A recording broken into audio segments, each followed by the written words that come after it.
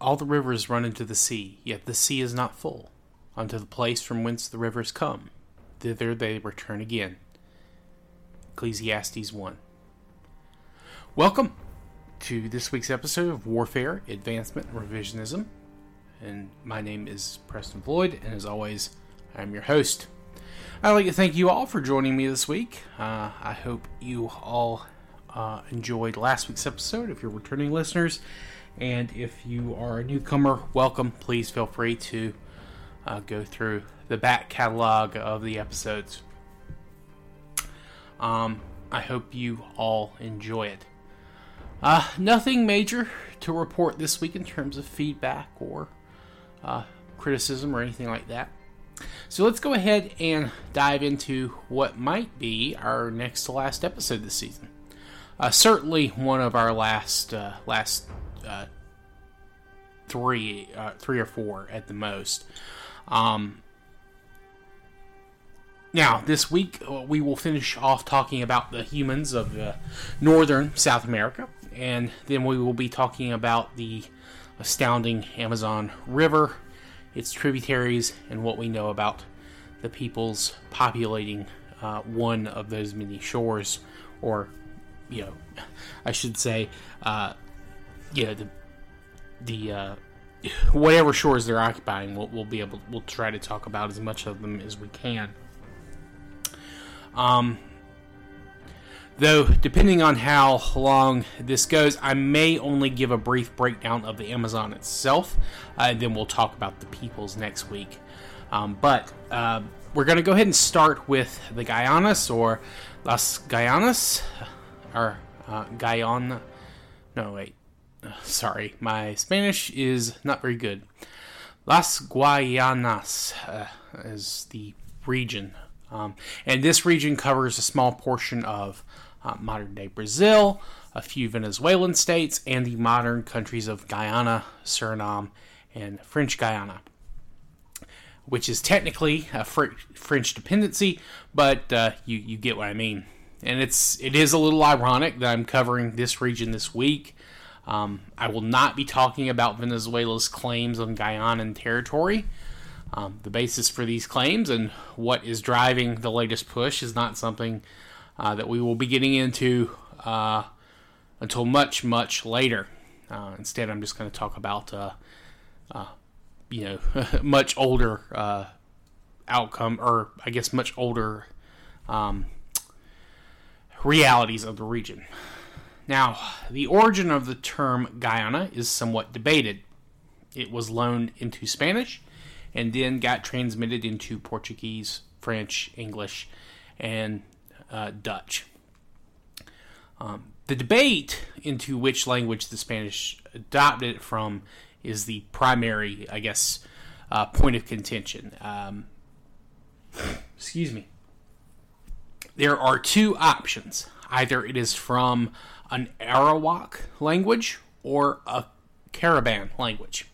Despite being from different language families, a number of groups from both language families have interacted with each other for so long that they have a fair amount of overlap in a number of features, including vocabulary. This means that, there is reasonable doubt as to which group coined the term first. And the term means land of many waters. And it is an accurate description, but there is much more to the region. In addition to being home to many waters, it is also home to a number of highlands and a kind of a weathered interior mountain range, or maybe mountain-esque might be a better term, but it is known as a craton is the geologic term for that kind of mountain makeup. As a whole, this is known as the Guyana Shield, and one feature found in this region is called a tepui. These are very similar to North American mesas. Large, flat-topped mountains, usually isolated. The term came into Spanish from the Paymon people, and they speak a dialect of Caravan. It translates as House of the Gods. Now, these mountains and highlands are extremely difficult to cross, and with the surrounding rainforests form like the Darien Gap, they kind of form, again, a sieve on the region. Getting through and occupying this region was not easy. And try as I might, I could not find any articles on human sites earlier than 11,000 BC. Now, part of that is probably due to the climate. Finding anything older would probably require some luck. As far as I can tell, the region isn't quite as high on the archaeological priority list as some other parts of South America. And this is mainly due to how sparsely populated the region is. The three primary countries that make up the Guayanas, their modern population combined is around 1.7 million, give or take 10,000 or so. And even combining the parts of Venezuela and Brazil that are technically part of the region, you don't get more than 4.5 million. In fact, you get a little under 4.5 million. Now, at the time period of our episodes, we see most habitation in modern Suriname, near the Sipaliwini River, And this is probably an Arawak word that means river of stones. And around this river, not in it, but in these flat terrain around the river, they have found around 20 or so sites that were production areas for stone tools that can be dated to around 8,000 BC. And these sites show 4 different types of weapon points, 2 larger ones that were larger spear points, and 2 smaller points that were probably for arrows or, like throwing javelins. The larger points were probably used for hunting large animals, things like deer, or maybe even, like that theory suggested last week in Venezuela and Colombia, that there may have even been remaining megafauna in the region at this time. There have been some bones that have not been able to be identified, and they could be from larger animals. And of course, the smaller heads are for smaller animals. They are also home to, hammering tools, scrapers, kind of knives, etc. And of course, you find your waste stones and failed attempt stones, just for tools that did not end up coming out the way they wanted to. Excuse me. Now, it should be noted that these sites were found away from where the humans making them were living day to day. These locations tended to be kind of up in the highlands and hills, and kind of in rock shelters. Not caves, but rock shelters. And in these rock shelters, they've actually found petroglyph carvings in these dwelling sites. But these cannot be reliably dated to the same humans that were making these stone tools, because pottery shards have been found in these caves, and pottery didn't appear in this region, of course, until much later. So that shows that the mobile hunter-gatherer lifestyle remains active in this region, even after you see groups adopt semi-sedentary agriculture, full-scale, like permanent agriculture, adopt a more aquatic lifestyle as well, fishing, that kind of thing. And they're continuing a tradition, the hunter-gatherers. So that is one of the hallmarks of this region. You have all these different groups living these different types of lifestyles, all interacting with each other. Never in huge numbers, but in terms of variety of life, it's pretty high up there. Now, another group that exists during this season is known as the Alaka. Now, they're located further west in modern Guyana. However, they are just beginning to establish themselves as a distinct kind of tool culture, and their earliest artifacts are dated right at 6000 BC, right as our season's ending. So we probably won't go into them too much here. But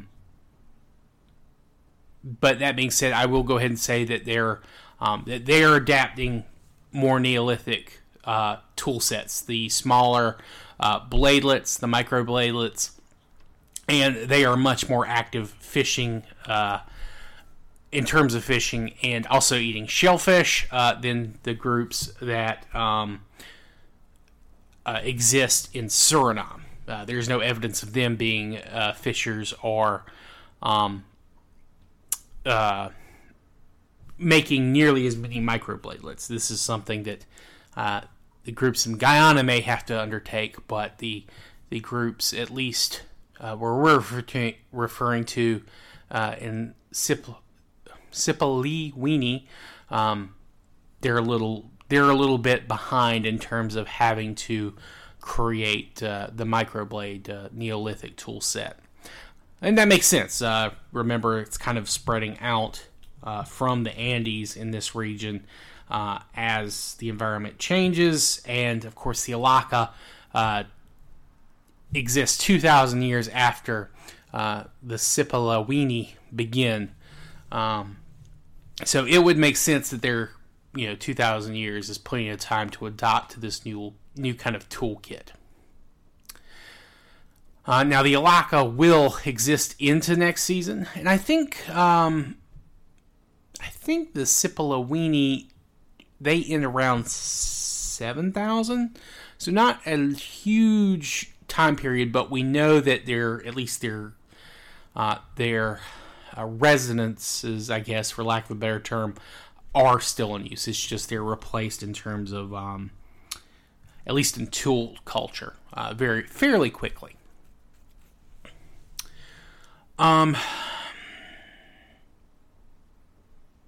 Now, aside from a few more kind of scattered singular sites, there is no other evidence of long-term Homo sapiens habitation of this region. Those two groups are pretty much it, at least in terms of long-term, resonance. I'm sure that there were probably isolated groups that would occasionally enter into the region at earlier time periods, but they probably would leave, sooner after, or at least maybe groups following them in were in such greater numbers that they just got completely assimilated or eliminated, depending on what the case may be. Now, as for who these people are, they're probably all descendants of people who had crossed the Andes via, the numerous mountain valleys and rivers, and then spread into the interior of the continent, and then followed other rivers north past the Guyana Shield. Of course, finding remains in DNA to identify the exact relationship between these various groups and the order at which people entered the region at which time has been extremely difficult because, again, they can't find any DNA dating back to that time because of the environment that we're dealing with. So, a lot of assumptions have been made about all this, and I am doing it myself. I doubt they're having much interaction with groups coming down from Central America and the kind of the Atlantic migration route that we know was opening up. And this is probably happening in the Colombia and Venezuelan region at this point in time. In fact, due to the terrain, agriculture and more migration into the region won't happen at a large scale until much later than in other parts of South America. But eventually it does come to the region. I imagine that the time it took for the kind of Central American migrants to get a foothold, either through trade or intermarriage or war or whatever, from the groups in the Colombia, Venezuela regions, probably took a little bit of time. Hence why they wouldn't have attempted to move through that kind of that rocky hilllands into the Guyanas. But again, part of that's an assumption on my part.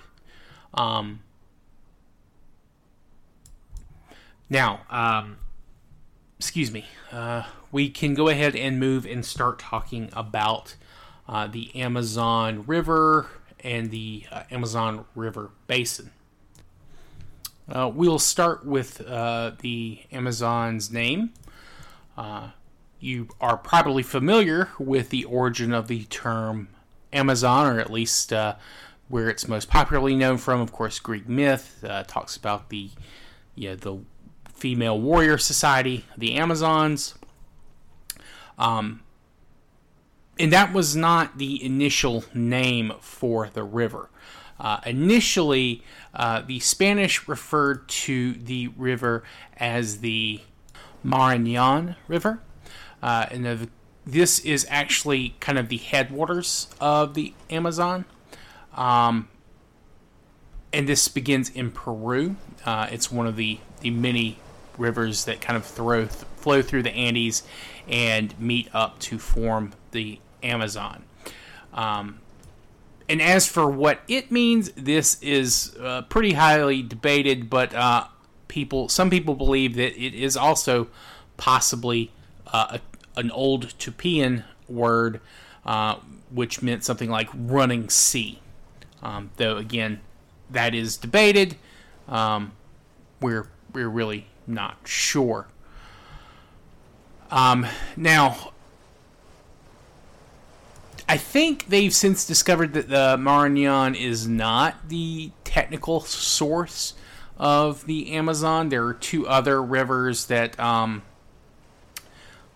guess have basically been the furthest away sources that feed into the river, but those have only been kind of confirmed in like the late 2010s, I believe. That was always kind of debated. I think they actually did like a full scientific study and measured everything out. So technically, the Marañón is not the headwater of the Amazon, but it is. I think it is still like the strongest of those early rivers that enters into it. It gives more water, even if it doesn't run the farthest to meet it. But that is at least the current scientific consensus. Now, to move on, let me look at my notes here. Oh, wait, no, sorry. I forgot to go into the detail of how the Amazon River was called the Amazon.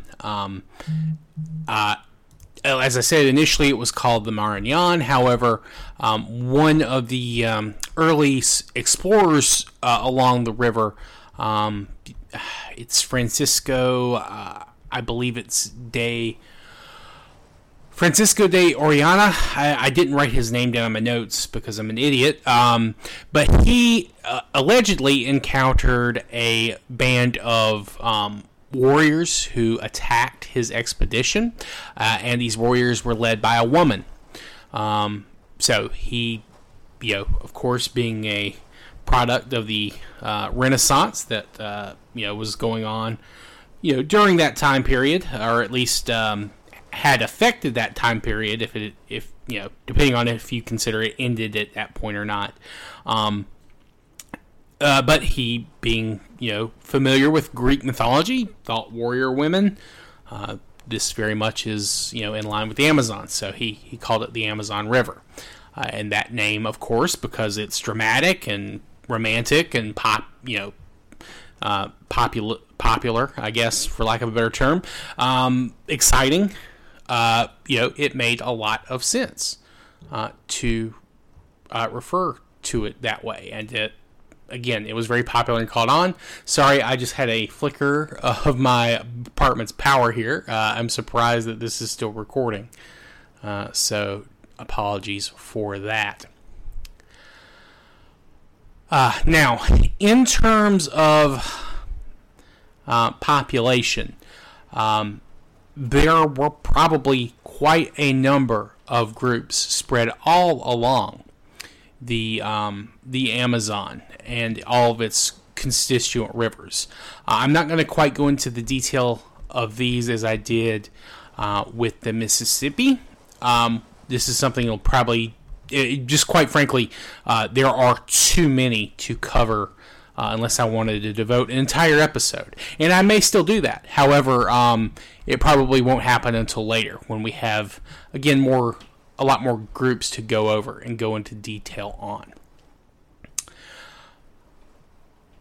Now, in terms of groups that, or at least regions of the river that we have the most information about, we have a few along the Amazon and its, as I said, its constituent rivers. And probably among the most interesting of these is the Llanos de Mojas or Llanos de Moxos, depending on, I guess, the paper you're reading, because both are used kind of interchangeably.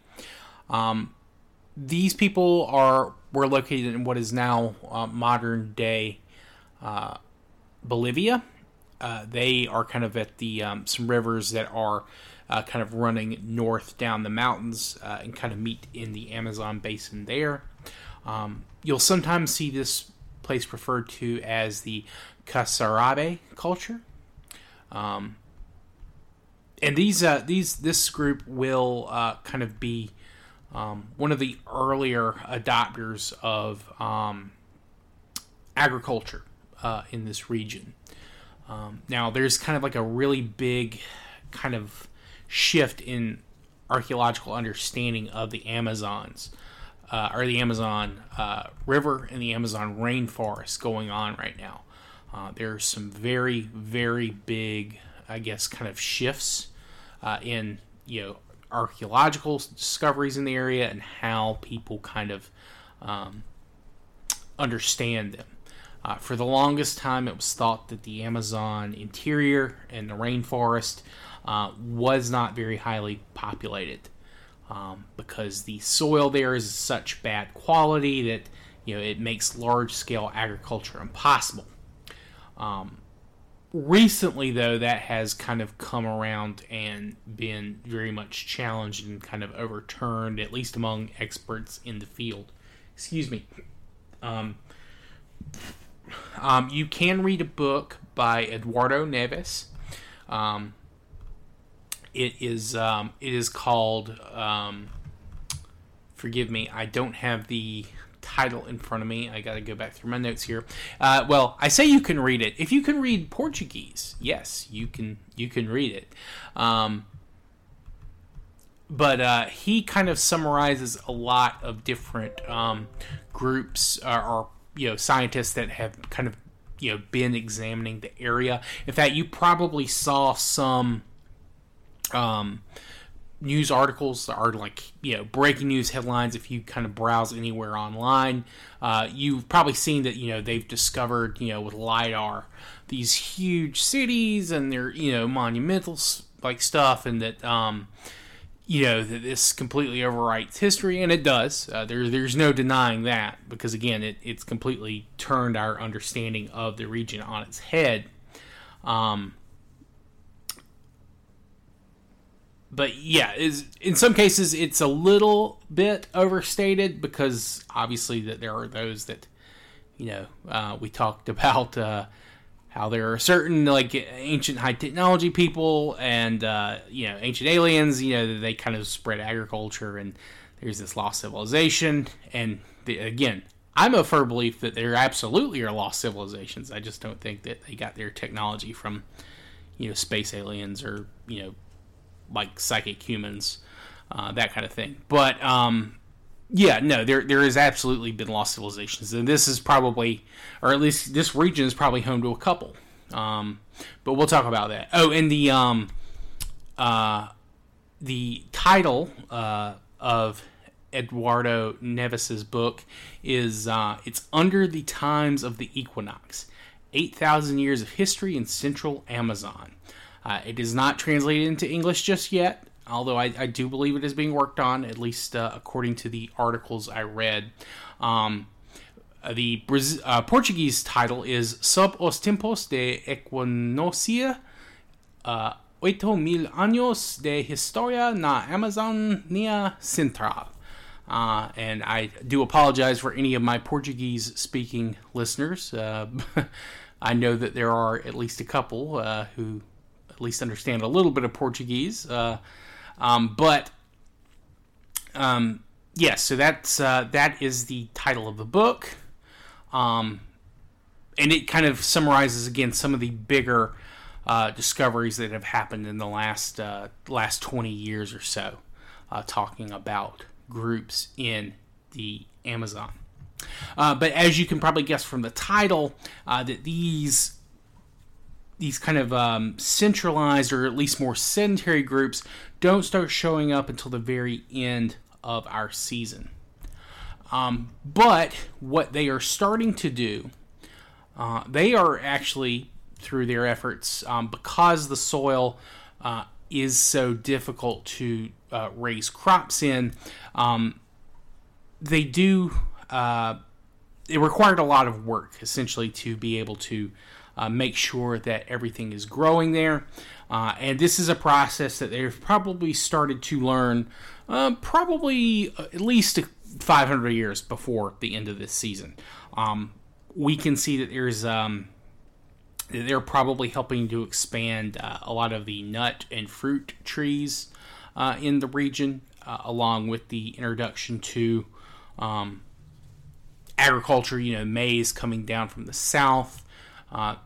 Cassava is another crop that would be grown by these groups. So yeah, there are a number of groups that will become agriculturalists, and they will, of course, be interacting with the more traditional hunter-gatherer groups that are still kind of hanging around in the Amazon basin. Of course, it should come as no surprise that fishing and harvesting of other aquatic life is also a very important part of the diets of not just hunter-gatherers, but also, again, these early agricultural adopters as well. So this region is undergoing, fairly big changes. A little bit after the changes happening in the Andes proper. Excuse me. And again, this shouldn't be too much of a surprise. I think the more interesting questions for a lot of this is going to be, and some of this stuff I'm sure we'll get answers on.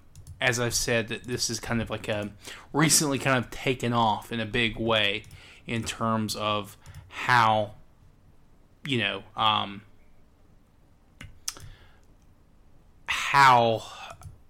we're studying and learning about the region. There's a lot of work, of course, that still needs to be done, but it is something that is going to be happening more and more. I think I've saw like 3 or 4 different groups of professors and researchers are all getting ready to kind of dive in to the various parts of the Amazons. I think there is an American team that's going to do like the Xingu River. Nevis is he's been working at a site in Brazil for a number of years, and he's going to continue to work there. And then I think he said he wanted to go to some of these other more interior places too. Of course, the Amazon being the Amazon, it's not something that's easy just to dive into. So there does have to be a lot of precautions done. So this is something that's going to take decades to really even get more information on. Because again, we found a lot of this evidence for this kind of stuff through LiDAR. So planes flying over the region, taking those infrared pictures, and seeing what you can find that way. And that's they've flown over a fair portion of the region to get those pictures. But this is not something that we're going to be able to get a lot of information from for some time, unfortunately. That said, because we know that, or we're beginning to understand that agriculture entered into this region, we know how it entered into the region. We know it's coming from kind of the western Amazon part of the Amazon Basin, the western parts. We know it's coming from places like Ecuador and Peru. So we know that they would have had to been using some of the rivers in that region for transport. Because once you get through those cliffs, you have to basically get to a part where you can get on the river and then go down the river. Because going through those rocky areas is just impossible. So we know some of the rivers that would have been important, and we can also tell because, again, we have the flights over. We know where some of these locations are and what rivers they're closest to. Some of the more important ones are the Napo River, the Putumayo, the Marañón. Again, we've already talked about that. Huallaga, Ucayali, the Urua and Puros, as well as one known as the Madre de Dios.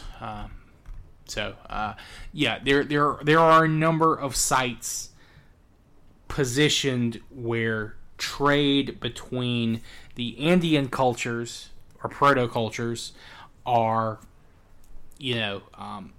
where they're situated in perfect position to be kind of these the first point of contact from these groups in the Andes, and then being kind of the intermediaries between groups further inland. Now, are these groups further inland related to the these early sedentary societies in the Amazons, or are they rivals? Are they completely unrelated and just very beneficial trade partners? Unfortunately, we cannot say. Because again, we just don't have the hard evidence or any DNA evidence to really kind of dive into this. We have some linguistic stuff, but linguistics, again, can be kind of hit or miss. And the way the linguistic maps are kind of spread for South America kind of makes it a little hard. And of course, there are dead languages that we know have died out that are somewhat attested. So we're not sure where those dead languages would fit into, I guess, the larger language families. Some sites, I guess, further kind of the middle section of the Amazon. We have the Abrigo do Sol, which is in Mato Grosso. It is dated to around 8,700 BC, and it will continue to be in use till about 4,500 BC. And this is a completely aceramic culture. They don't have any kind of pottery, which other places, at least towards the later bit of that range, do adopt pottery. So it appears, for whatever reason, pottery was not being traded this far inland, which, again, for this season, pottery is probably very rare in the Americas. I think maybe only one or two places are using it at our time period, and even then that evidence is kind of spotty. But it does show that there are certain products and things that are not being traded, as opposed to crops and foodstuffs, and I'm sure precious stones and that kind of thing are being traded. Another site in this region is Gruta de Gavial, and that is dated to about 7,100 is when it starts. And this site will be occupied for quite a while. It's well past 1,000 BC before it is abandoned. So we see a lot of sites that have long-term use. Now, not all of them are agricultural sites. In fact, many of these, at least in the middle Amazon area, are more hunter-gatherer based. But that's not to say that, again, they didn't have contact with agricultural groups, or that they were themselves not practicing at least small-scale agriculture, and maybe even horticulture, that kind of level of stuff. But it does show that that there is some kind of disconnect between these groups, that they're not all adopting everything piecemeal, or spreading everything piecemeal.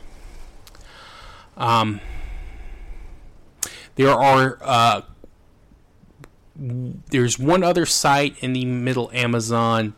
It's on the Jamari River, and that is dated to between, I believe, 7,500 and 5,700 BC. And in fact, there are actually a couple of sites along that river that can be dated to that period. I think 4. And there is evidence of ceramics at the later phase, which is again is next season when that would show up. So there's trade, there's interactions, but there is an unevenness between this trade. What that can mean, what the cause between the uneven trade is almost impossible to say, just based on what we know right now. But yeah, so I know that I'm not able to give too much information on those sites other than their dates. Again, that's partly because the information I was able to get is from a very long document. It's over 300 pages. There's a great PDF. It's from Lund University. It's Nature and Culture in Prehistoric Amazonia, using GIS to reconstruct ancient ethnogenetic processes from archaeology, linguistics, geography, and ethnohistory. And I will continue to use this because, again, it's great. I think the author is Love Erickson, is the name of the primary author. And it was published in, I believe, 2011. So this is just the early LiDAR stuff. And I think most of the dates are given are just from kind of like exploratory stuff. So I'm sure that there are revisions to this that I just cannot access yet because I just haven't been able to find them. I also had an article from Manga Bay, which is where I was able to get the Eduardo Neves information and title of his book, and he had some really good quotes and stuff. And that was done in May 3rd of this year. So I do recommend, if you are interested in getting all the nitty-gritty details, to use those sources. Now, we will talk about some of the southern Amazonian, sites. And hopefully I can try to find some more information on what is found at these sites. Again, They didn't go into too much detail, but I think that's because they haven't been able to really dig into these sites as much as they would want to, and as much as I would have liked them to so I could convey that information to you. But I think it's important to remember these points in the Amazon, and this is something that we're going to come back to, obviously, in the future. Very long-lasting sites for the most part. Constant levels of contact with your neighbors, but it's an unequal level of contact from their neighbors, at least in terms of what artifacts are in demand or are actually being traded. Also, there is a surprisingly high level of human impact on the environment, and that's only going to pick up, and not in the way I think most of us would expect. Generally, when we think of sedentary agricultural societies, we think they tend to be a little bit more wasteful, or at least a little bit more destructive than they are constructive, at least when it comes in terms of nature. But that's something to think about for next time. So next week we will be diving into, again, some of the southern Amazonian stuff, and then we will also be going into what is now Patagonia, southern Argentina, and Chile, and that kind of stuff as well. So yeah, I hope you'll be back for that. If you have any questions or feedback, please feel free to reach out to me at war@revpod@gmail.com, or you can also comment on any of my YouTube videos. I will get it, though it may take a day or two for me to be able to actually read them. And you can also direct message me on Twitter. So, yeah, I hope you've enjoyed, and I hope I haven't confused you too much with this just random dates and stuff. Again, I would have loved to have been able to get more solid information. Unfortunately, it just doesn't exist, at least in English. It's possible it could exist in Portuguese. I don't know, but I do hope that Eduardo Neves' book is translated sooner rather than later into English, so I can listen to it. Because, again, it is a 6,000-year history. An 8,000-year history. So that's right at the end of this season, and it goes forward, of course, into the modern times. So I look forward to talking about, or at least being able to mention, some other sites. And then in the future, when we get back to it, when we get into time frames, we know a little bit more about them. I'll go into more detail on where these sites are located where these sites are located in relation to each other, and where it might be easier for us to understand where they are. Because me pulling up Google Maps, it was a little bit of a tricky situation to find a couple of those places I mentioned. But when I say Western, it's like right on the border between Brazil, Bolivia, Ecuador, Peru. When I say Central, that can go from, of course, the middle of Brazil, but it can also go all the way south again to, or all the way north again to Colombia, Venezuela, the Guayanas, or as far south as I believe the Paraguay Brazilian border, Uruguay Brazilian border, that kind of stuff. And when I talk about south, it's going to be more towards the coast and that kind of thing. So, but yeah, I hope everyone has enjoyed. I hope I wasn't too confusing. If I am, please let me know, and I'll try to explain things a little bit better. Very busy week behind me, very busy week ahead. Holiday season, all that kind of stuff is very busy. So thank you all for joining me, and I will see you all next time. Thank you. I hope you have a good rest of your day, a good rest of your week. Thank you. Goodbye.